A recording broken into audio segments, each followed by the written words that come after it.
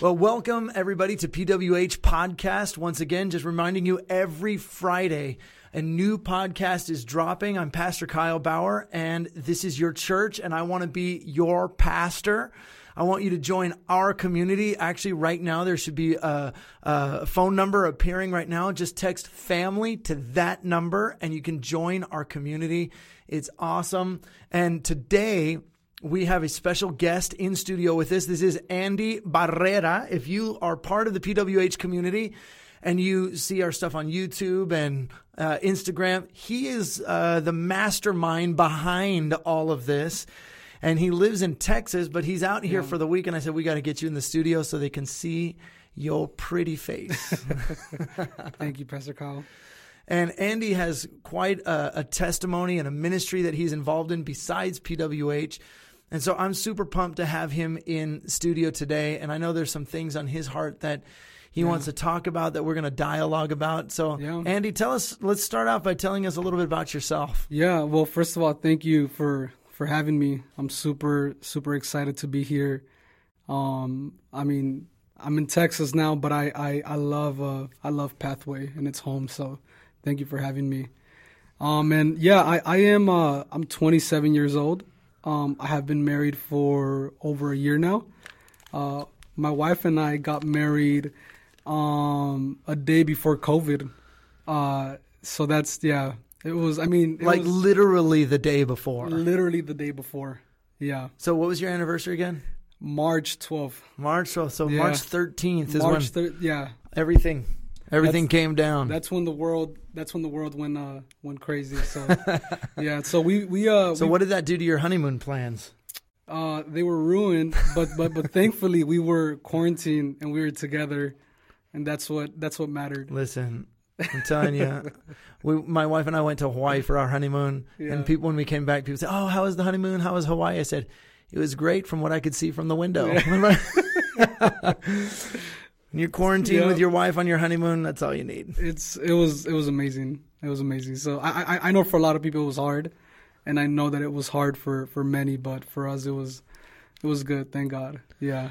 Well, tell us a little bit about yourself. Yeah. What's your story? How are you here at Pathway? What has God done in your life? Tell us about. I know church and things about church is a big subject for you. So. Yeah, take us in there. Yeah. So I grew up in church. I was born and raised in church. My parents were already saved when I was born.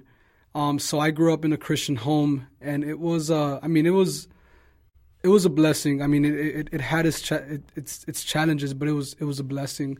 And I remember just falling in love with church. I mean, God and just everything about it. I remember I was so in love with it. I just wanted to know more about it. So yeah, I grew up in church.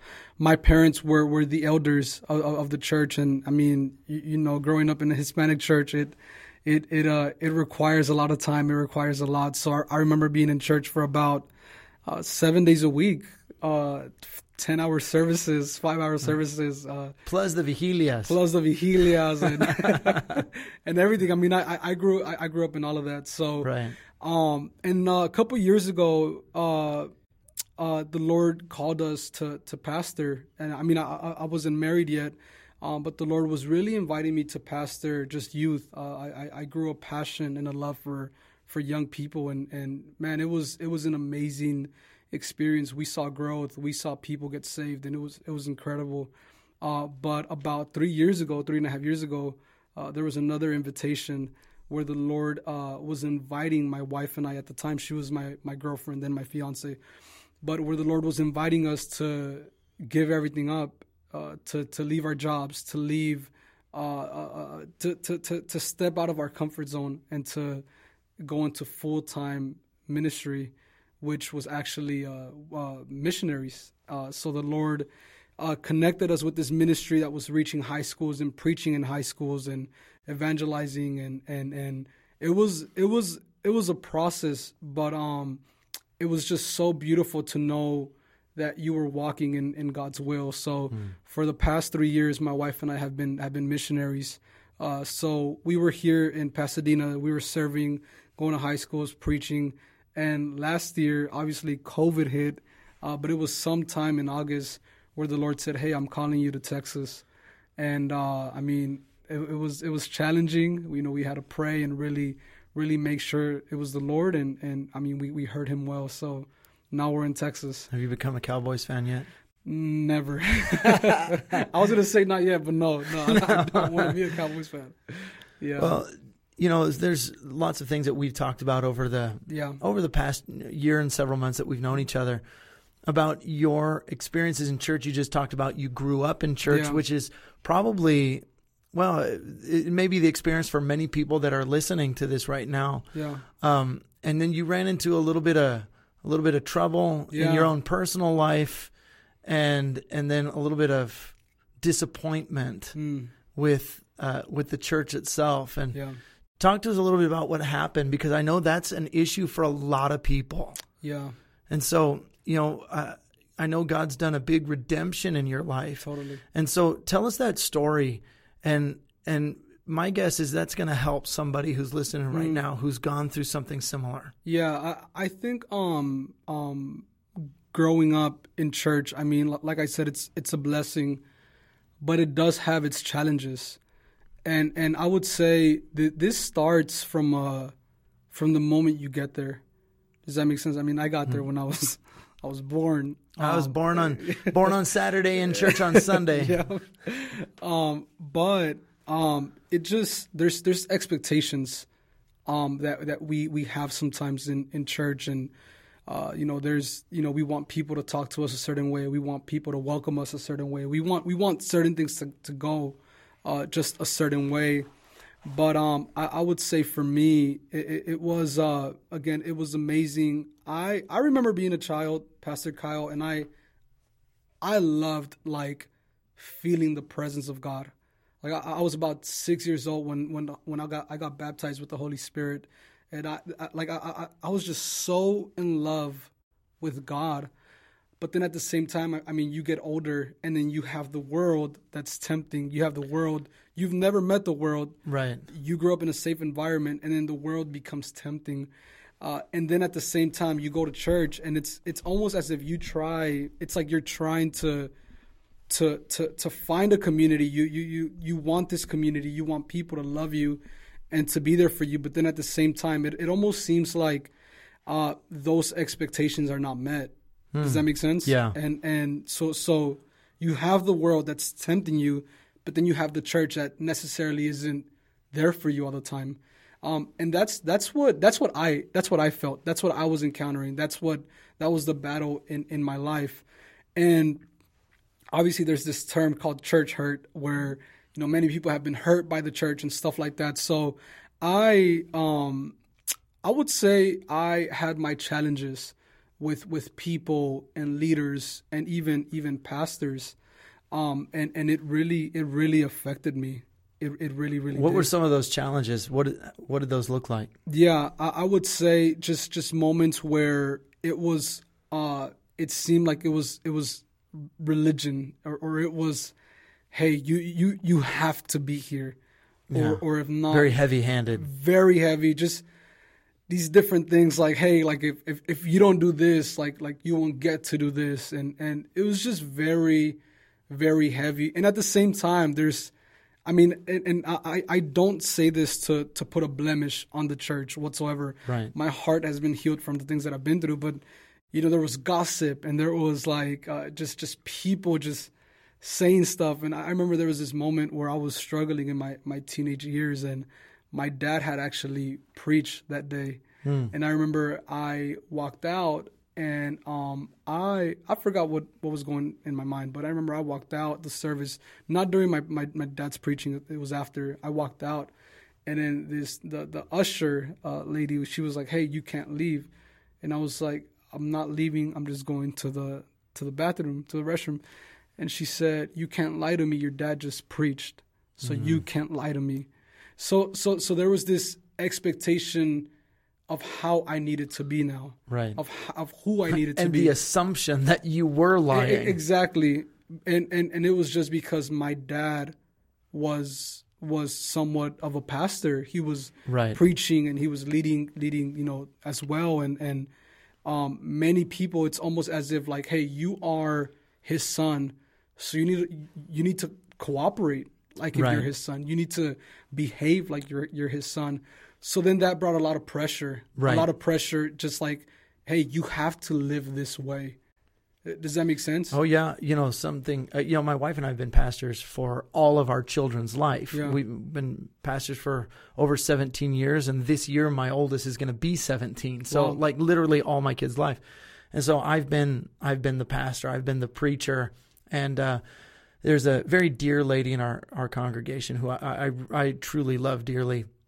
And she was doing something for the church, and my oldest son was involved. Mm. And my son, he's never been a bad kid or a loose cannon. He's a pretty chill kid.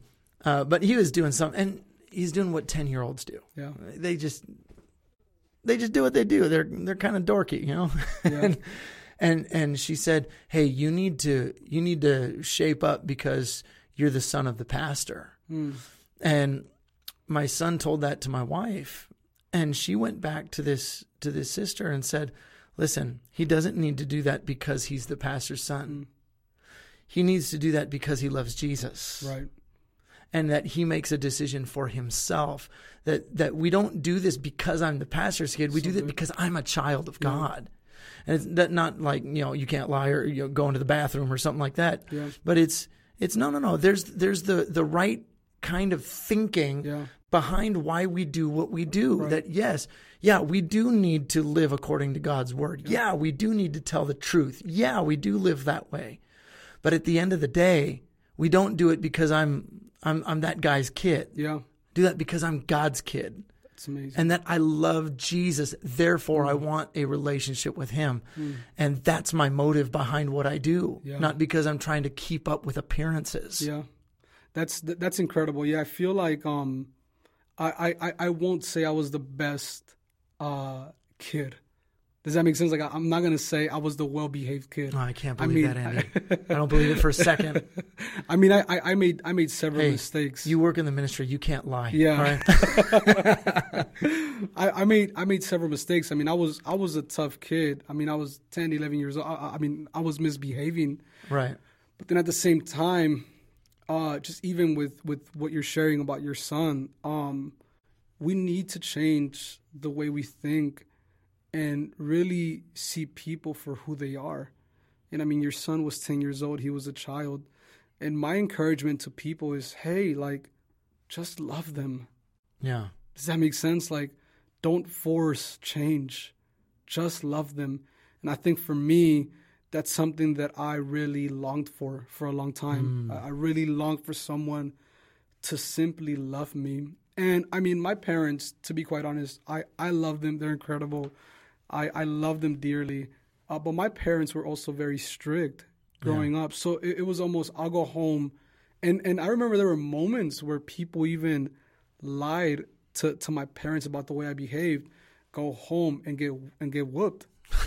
So just imagine like how hard it was when I was a child, didn't really know what I was doing. Right. There was hard moments at home, which I love my parents. They were amazing, but they were strict. So I felt like maybe, man, like I can't do nothing. I'll go to church. There's this expectation, and I'm a child, and I go to school, and then there's the world. Right. And then there's like, wait a minute, you don't go to parties? Wait a minute, how come you're not like us? Wait, you don't hang out with your friends? So there was this pressure. Everywhere I went, there was this pressure. Church, school, home. Yeah. Church, school, and home. But none of those things were truly integrated. Exactly. It's like you could be a different person at school that you were at church, right, and a different person at home than you were at church or school. Right. Yeah. And, I know that pastors' kids kind of have gained a bad rap for themselves by being the most wild and wayward ones in the church. But I've come to know that oftentimes that happens because there is that disconnect. Yeah. That mom and dad are this holy, holy, holy at church, and then at home they're, right. You know, they live with a La Santa Chancla in their hand, right? You don't know what that means. That means their thick sandal that they use to punish. Yeah. And I'm not saying that I'm against punishing, but there's a disconnect. Yeah. That oftentimes we don't see lived out at home. Yeah. What we say at church. Yeah. And then kids are smart. Totally. They see the dichotomy of the two, and they say, if that's what it means to be Christian, I don't want it. It's not genuine. It's not authentic. Yeah. I don't see a life change at home, but I see this facade at church, and they say, forget that. I'm out of here. Yeah. Thankfully for me, I think something that has been able to help me even now is knowing that my parents always wanted the best for me. Yeah. Does that make sense? Like, even now, when I got married, my dad, when he said some words, he said, Andy, I'm not going to say too much. All I'm going to say is, you know me, and you know the example that I have placed before you. Yeah. You know my testimony. And that was very comforting for me, because I know my parents, since I was a child, they've always wanted the best for me, and they always loved me. Yeah. But it was hard when it was church. It was hard when, like, that's the place you go to get healed. That's the place to go. You go to meet Jesus. Yeah. That's the place you go. It's a place for the broken. Yet when you don't find that love, you don't find that comfort, it becomes challenging, really challenging. Yeah. Yeah. And so for a while, did you walk away? I did. So I remember I was I grew up, I feel like I grew up way too fast. I was about 12 years old, and I remember I got to a point, I was young, but my mind, I think it was because my dad really guided me through my childhood. Mm-hmm. I was preaching when I was like 6-7 years old.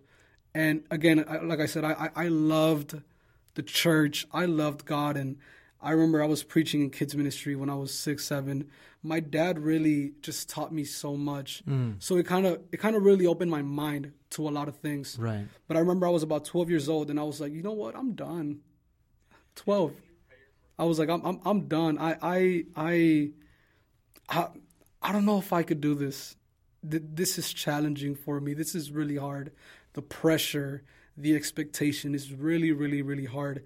And I remember I was 12 years old, and I made this decision. Like, I'm just going to, like, because, I mean, I was 12 years old. I was in middle school, 6th grade. And that's when, like, you start knowing different things. And I was like, oh, wait a minute. Like, girls like me. Like, oh, wait a minute. Like, I'm actually cool. People actually like me. Okay.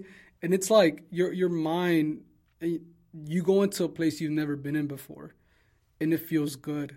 And it's like, wait a minute, I'm loved here. Like, people actually... So you started feeling something outside of the church family that you expected to find there. Yeah. So I... And you ended up feeling more of the condemnation, put a pretty facade on. Definitely. Don't let anybody see the real you. Definitely. And shape up or ship out. Yeah. And then you found something that was authentically embracing of who you were and who I really was. Right. Yeah. And I was 12 years old. I was in 6th grade, and I would say that's when everything started for me.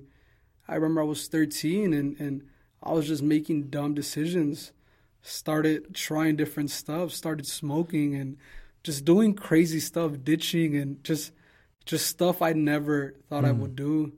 And then I mean, obviously I had like little girlfriends and stuff like that. But by the time I'm in high school, I'm already a wreck. I'm already a mess. And I'm just, it gets worse. And it gets worse and it gets worse. And I mean, I wish I could go into detail, but it was just bad, right? I started making decisions. I started getting in trouble with the law. I started doing different stuff to the point where I ended up in boot camp. Like juvenile hall, like real stuff. And I had to go to boot camp because if I didn't go to boot camp, I'll end up in juvenile hall. Yeah. So it was that bad. Like I walked away completely. But I remember every time I would make a crazy decision, every time I would do something wrong, or I would just do stuff out of malice, the Lord would always remind me. He would always remind me who I was. He would always remind me who He created me to be. What would He say to you? I would see myself preaching, and I remember I was like, "That's not me. That's not me." And I would see myself just in moments. I would see myself. I was saying the future, like saved and like loving God, and I was like, "That's not me." And there like you'd see a vision of it, or yeah, a vision of it. Every time I was going to do something bad, boom, and it's almost as if the Lord was telling me, "That's not you." I wonder how many people watching right now or listening right now have had the exact same experience. You have been running for a long time, and you know God's been after you. Yeah. What would you say to those people? I would say stop running. But I think it's beautiful when you meet Him and you realize He's been running after you. Like when you stop and you turn around and you see that He's been running after you, like that's what changed me.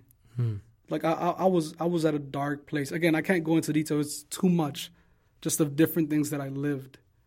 But I remember I got arrested. I remember going to court. And by this time, I was already 15 years old. A couple years had passed. And I was just deep inside. Like I said, I felt like I grew up way too fast. And I was 15, 16, about that age. And I remember I was in court, and the judge looks at me. And then she reads my record. She reads the report, whatever she had in her hand. And she laughs. And she said, "Do you know how to fight?" And I said, "A little bit." She said, "Really?" She said, "Because you look like to me." When she said those words, I knew it was real. Like I knew there was no going back. And I remember I turned and I looked at my parents, and they just had their head down. And I had an opportunity to talk to my parents after that. They were holding me in a cell backstage, not backstage, in the back, like under the court, whatever.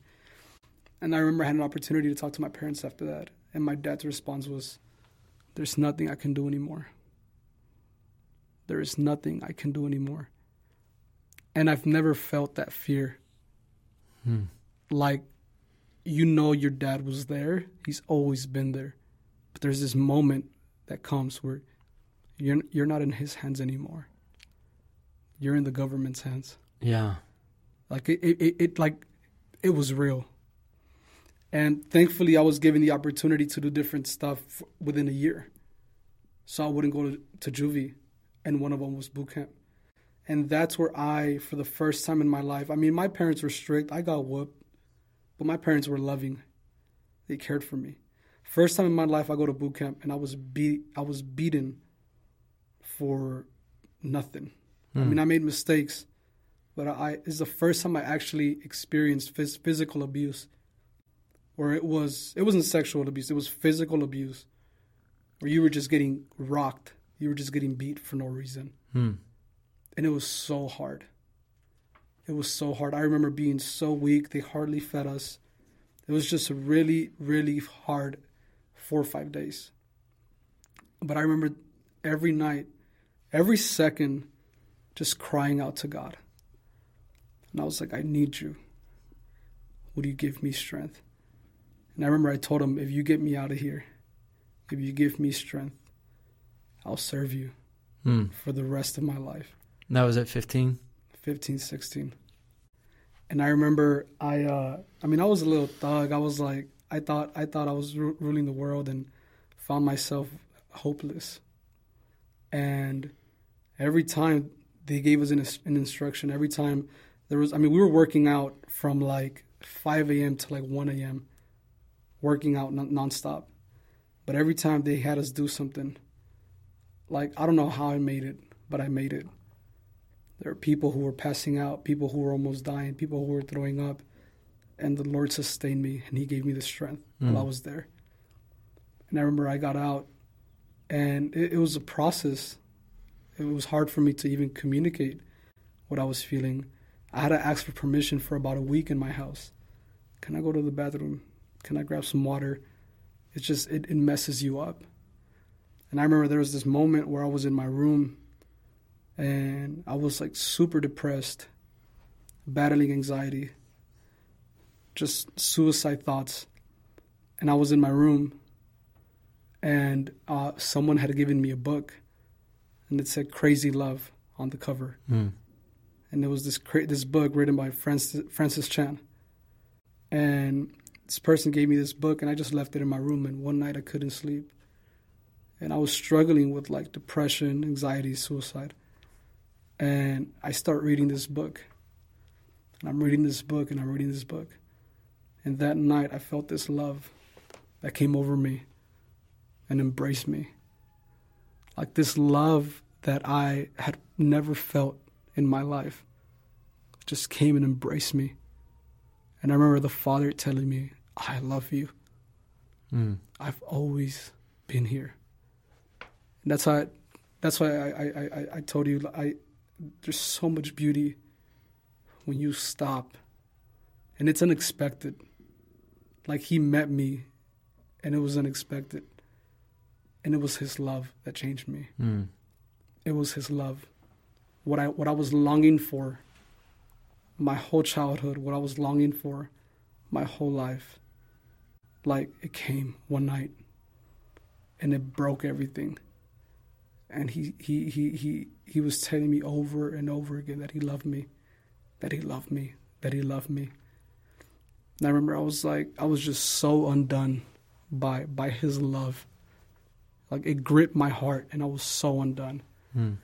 And I was like, I'm gonna love everyone. And at the time, I mean, just being honest with you, there was a point where I thought I was going crazy because there was just so much anger within my heart. Yeah, like I was struggling with like anger management, and I was making holes in the walls where I was living, and I almost broke a door like in my house. Like I thought I was going crazy, and the moment I had this encounter with the Lord, it changed me completely.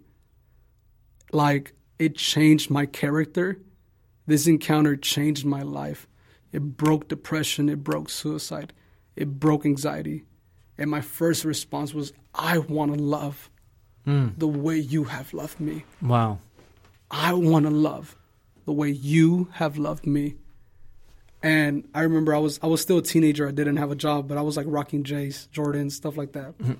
And I started gathering my shoes, and I was like, I'm going to give my shoes away because I just want to love. I'm going to give my shoes to the homeless. I'm going to give my shoes to people because I just want to love. And then I was like, oh, no, I don't have a job. I'm just going to sell them first, and then I'll just give them money, and I'll keep some money. But I was just so gripped by the love of God, and it changed me. Yeah. You know, I can't help but think that there's people listening right now who desperately need that encounter with the real God who genuinely, authentically loves them for who they are. Yeah. No facade, no lies. Yeah. Nobody cares about your past. Nobody cares about what you've done or said or thought, what you saw or what trouble you've gotten into. God just loves you. And there's people who have been running from God, and they're looking for that kind of love in all types of different situations, different people and different, different groups, different people run from person to person to person to person. Yeah. You know, there's a book I read once that said that everybody looks for significance and security, and that governs every type of behavior. The significance that my life means something, and the security that I am loved. Yeah. And everything that people do is in pursuit of one or both of those things. I need my life to mean something, and I need people to love me. Yeah. And so whatever decisions that people made, whether they're good or bad decisions, they're always trying to fill that void. Yeah. And I would argue that God made your heart to be a huge cavernous void. Yeah. He made your heart to be a bottomless pit. Yeah. It might sound cruel. It might sound insatiable. Well, I think God made us that way so that he would be the only thing that could possibly fill it. Yeah. You can throw as much money at it as you can. You can throw as much sex at it as you can. You can throw as much whatever, drugs or alcohol or vice or whatever you want. You can throw it at it. You can have as many possessions and you're still empty. Yeah. God made us to be this big cavernous black hole, and he is the only one big enough to fill it. Yeah. The only person who can truly satisfy the human heart is the one who created it. Yeah, there's an old song that says there's a God-shaped hole in all of our heart. Yeah. I don't think that's true. That implies that God is just the last missing piece and everything else is perfectly in place. No. Mm-mm. It's the cavernous wasteland of our heart, and God is the only thing that could build it up. Yeah. It was actually this last Sunday on May 30th, 2020. Just last Sunday, I preached. I just turned 40 years old. Less than a week ago, I turned 40. And the Lord took me on a 10-year journey from 30 to 40. And I shared 10 stories from the last 10 years of my life. And here's the crux of the whole issue. Over the last 10 years, the Lord has been bringing me to this final conclusion. Am I enough for you? Wow. And that's it. I didn't know it at the time, but at the end of the 10 years, as I was analyzing and sifting through all of the things that the Lord has shown me and spoken to me and brought me through, there's been many times where he's asked me the question, am I enough for you? He asked me that question for the first time maybe 8 or 9 years ago. Am I enough for you? And I was like, yeah, of course you are, God. I didn't know that at that moment in my life, he wasn't. Wow. He wasn't. I needed the accolades. Yeah. I needed the praise and the recognition. I needed to brag and to lift my own self up, to validate my own self. I needed this. And over the 10 years, am I enough for you? Am I enough for you? Am I enough for you? Wow. And finally, after 10 years, it's like, okay, God, I get it. Yeah. And one of the very last things I put, because I had a journal. I have a journal that I wrote in for 10 years, from 30 to 40. One of the very last things I wrote into it, as I was analyzing all of these last 10 years, I wrote, what I really want for my birthday, what I really want for my 40th is just more of Jesus, because he's enough for me. Yeah. And it's not that there's a God-shaped hole in our hearts as if he's just the last missing piece of the puzzle. No. He is everything. Yeah. And you don't need the other pieces of the puzzle. You can lack everything. Yeah. And if you have him, you still have everything. Yeah. It's interesting because growing up in church, for me, it was very, like I said, challenging, but it also puts you in a place where you feel like you have to perform, where you feel like you have to perform for people, you have to perform for others. And like you said, you want to, in a way, glorify yourself so that you may feel satisfied and feel okay. And I think what's interesting is when the Lord actually called me out of church, not like to the point where I'm like, I don't like church, but where he called us into the mission field, where he called us to the missions work, where he, the moment where he called us to actually leave our comfort behind and to actually just go out and preach the gospel, stuff like that. I hadn't realized how much performance there was within me. I hadn't realized how many times I simply just wanted to be seen. Yeah. And it wasn't until I was in a moment of no one knowing me but me. I was put in a place where no one knew me, but I was simply serving. Mm-hmm. Where I was like, God, this is humbling. I went from being a pastor, leading youth, to being no one and just simply serving. But that's the beauty. Because it's not about the things that we do. It's simply about knowing him. And it's about knowing him in those areas. Like, hey, and then the Lord asked me, he said, are you okay with no one knowing you? Are you okay with being hidden? In other words, am I enough for you? Am I enough for you? Are you okay with being hidden?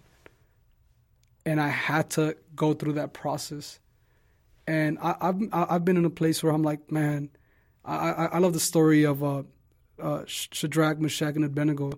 Before they were thrown into the furnace, they said they were not going to bow because God was going to save them. But then they say this, even if he doesn't, we still won't bow. And I feel like that's the type of relationship we need to have with the Lord. God, even if you don't, I still love you. Mm-hmm. Even if you don't give me what I want, I'll still love you. Like, even if you don't answer my prayers, I'll still love you. Even if it doesn't look like I wanted it to look, I still love you. I want you. And that's been the journey where the Lord has actually taken me. Like, am I enough for you? And I think that's so beautiful, man. I wonder how many, we live in a society where, so many young people live in suicidal thoughts and anxiety and depression and worry. And I wonder how much of that is the pressure to perform. Yeah. And it's kind of human tendency that I need to earn somebody's love. I need to work hard so God will accept me. Mm-hmm. And that is the most anti-biblical thing you can ever ever do.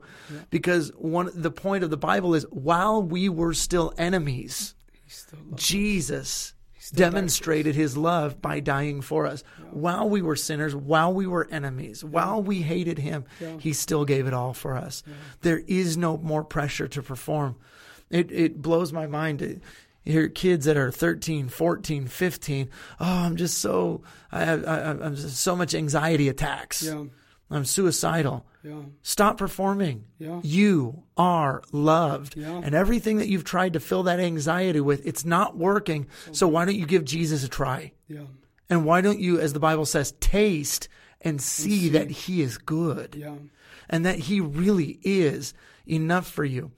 Listen, I'm not above having to go through depression or anxiety. Never had suicidal thoughts, but depression and anxiety, everybody goes through those.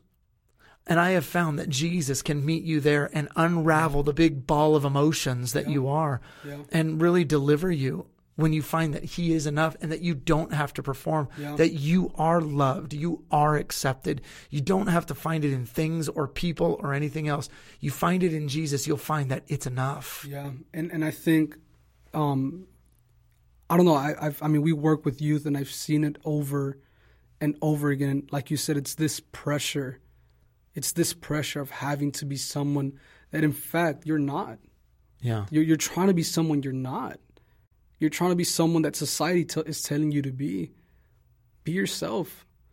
He loves you, but he wants to change you too. And I think for me, like from what I've seen, different people say, man, like my anxiety, my depression, my suicide. My first response is, it ain't yours. Yeah, that's not yours. And it's like we're put in a place where we become we get to a place where we idolize these things, where it's my anxiety, it's my depression, it's my suicide. It was never yours. That died on the cross. Like it was never yours. But sometimes we embrace these lies. We embrace these things where Jesus he died for this. He died for our sins. He died for he made us whole. And it's not until we know him where we know everything. We have everything. And it just breaks my heart to see people just simply embracing these lies, this idea of self-care, like, man, or even I've even heard people would just be a better you. God is calling you to be a better you. From what I've learned is he wants a dead you. Mm-hmm. Like he doesn't like we can't be better. For somebody who might misunderstand that, What do you mean by he wants a dead you? Yeah, well, the Bible says that we have been crucified with Christ, that we no longer live, but he lives in us. Like that's what it means. Like it's not about me.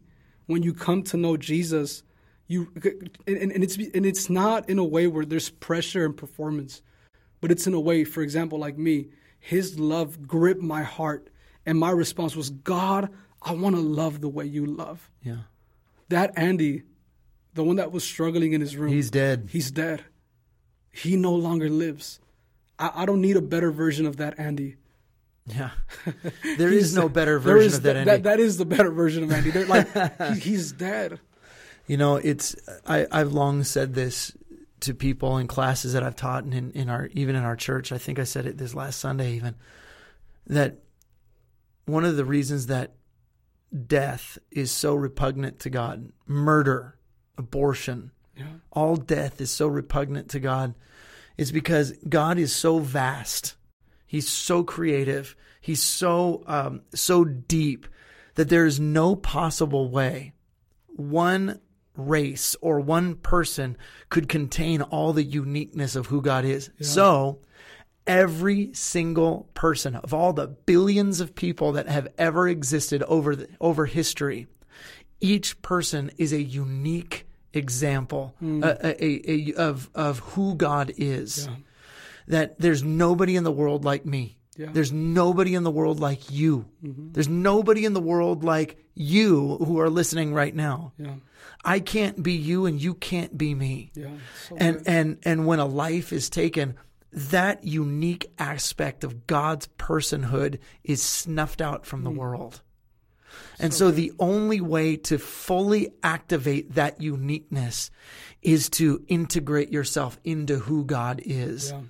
And everything of our sinful life that is to be crucified, taking off the old man, as the book of Ephesians says, crucifying ourselves with Christ, as Galatians 2:20 says, is to not kill you, it's to kill the sin that has perverted God's image in you. Yeah.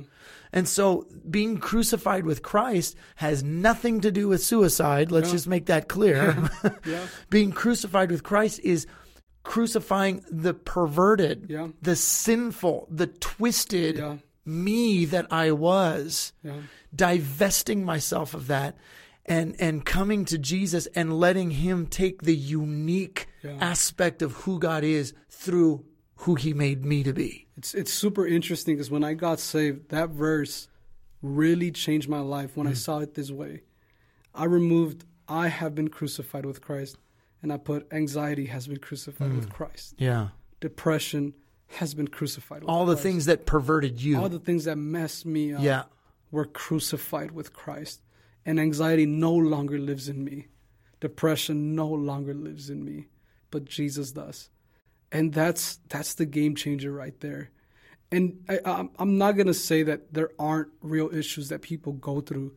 I mean, I feel like I struggled with a lot of real stuff. I did, and this is not in a foul way, but I was struggling with depression before it was trendy. Like I did struggle with that. I did try to commit suicide before it was trendy, before it was a thing. But the living God encountered me, and it broke. And my heart goes out to people who struggle with that. But my encouragement would be, hey, don't embrace it. It's not yours. Don't glorify it. It is not your idol. Yeah. There is hope. And when I hear about people committing suicide and stuff like that, I'm like, man, there's hope. Like you don't need that pressure. Like he took it away. And it's just about knowing this man, Jesus. And the lie of the suicidal thoughts, the lie that there is no hope, there is no way out, your life is utterly worthless. Yeah. It is such a huge lie because you got to remember you are in the middle of your story. Yeah. You know, you read a book or you watch a movie, you cut the thing off halfway through, say, "Oh, this is worthless." It's in the middle of the story. Yeah. Let the story finish. Let your story finish. Yeah. You know, there's an old Irish saying that I heard once that says, in the end, it's going to be all right. Yeah. And if it's not all right now, then it's not the end. Yeah. It's not the end of your story. It's not. And you, gosh, I feel like we're talking to somebody right now, and obviously people are going to be watching this after the fact. Yeah. But whoever you are, Jesus loves you. There is hope beyond your circumstance. You are not done with your story yet. As a matter of fact, you've got most of your story to live out, and to cut that story off short is gonna ruin what the beautiful thing that God is making. Yeah. Don't cut the story off. Yeah. Live it out, but live it out with the one who loves you, who can save you, heal you, free you, and set you on a path towards the destiny that you were created for. And it doesn't happen outside of Jesus. Yeah, it doesn't. He restores, and he's real. And I think what you're saying is really key. It's in due time. Like, we will see him.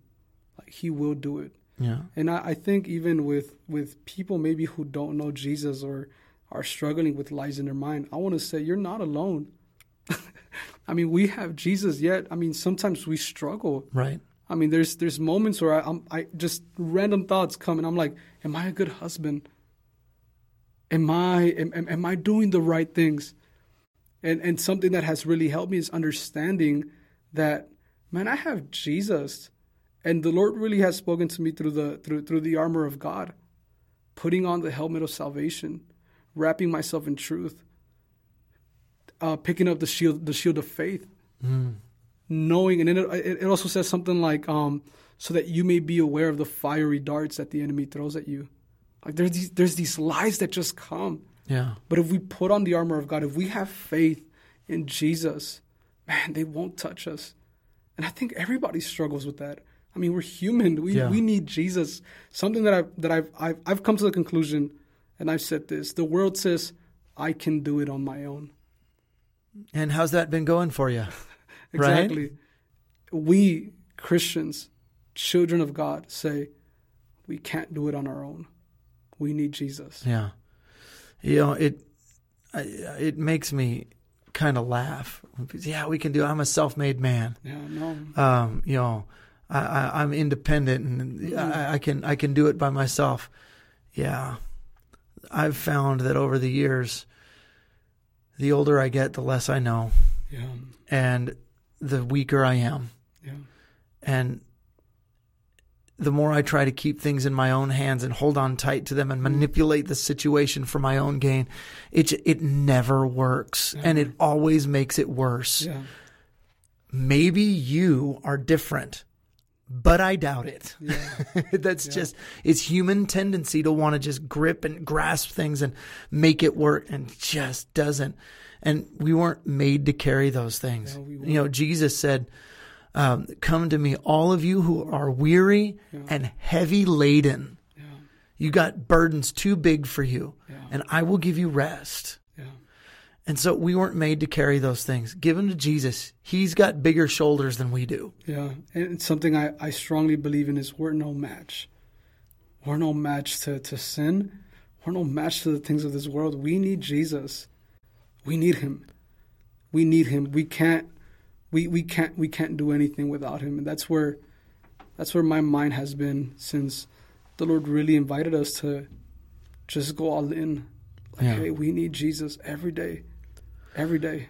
Hey, you know, Andy, I'm going to ask that as we close up this time, why don't you pray for the people who are listening right now, who may be struggling with the very same things, anxiety and depression and worry and suicide and trying to carry life on their own two shoulders and stand on their 2 feet and scratch themselves with their own fingernails, and I don't need help from anybody. I want you to just pray for them. Yeah. Pray for everybody who's listening right now. Yeah, let's pray. Jesus, I thank you. God, I thank you because you are so real. Father, I thank you for this topic. I thank you for this conversation. Lord, I pray for anyone who's watching, anyone who's listening. God, if they are struggling with depression, anxiety, suicide, pressure, performance, Father, God, I pray that you may just touch every heart, God. That you may touch every heart. Father, people who have been longing for love, would you embrace them right now? The way you embraced me, the way you encountered me in my room, God. Lord, I pray, God, that you may be in these moments where maybe lies are just coming back and forth, where it feels like there's no hope. It feels like, man, we can't do this. Lord, would you just be present? Would you be so present, God? I pray for faith. I pray for faith, Father. I pray for faith. God, I thank you that anxiety has been crucified with Christ. That depression has been crucified with Christ. Suicide has been crucified with Christ. Jesus, I thank you for the cross. I thank you for your sacrifice. We just thank you, Jesus, because you live in us. You live in us. God, just in this moment, we just want to repent for thinking that we can do it on our own. God, we repent for doubting. We repent, Father, for just saying, hey, this is about me. No, God, this is about you. Would you align our hearts? Would you align every heart right now to yours? Father, I pray for peace and I pray for joy, God. In Jesus' name, amen. Amen. Hey, thanks, guys, for joining us today. God bless you. Remember, every Tuesday night, 7 o'clock Pacific time, PWH has a service going on where we worship together and we hear an encouraging, uplifting, challenging word from the Word of God. And I want to invite you guys, hey, also share this with your friends. Just forward this to somebody who needs to hear the message that we talked about today. God bless you guys. We'll see you next week.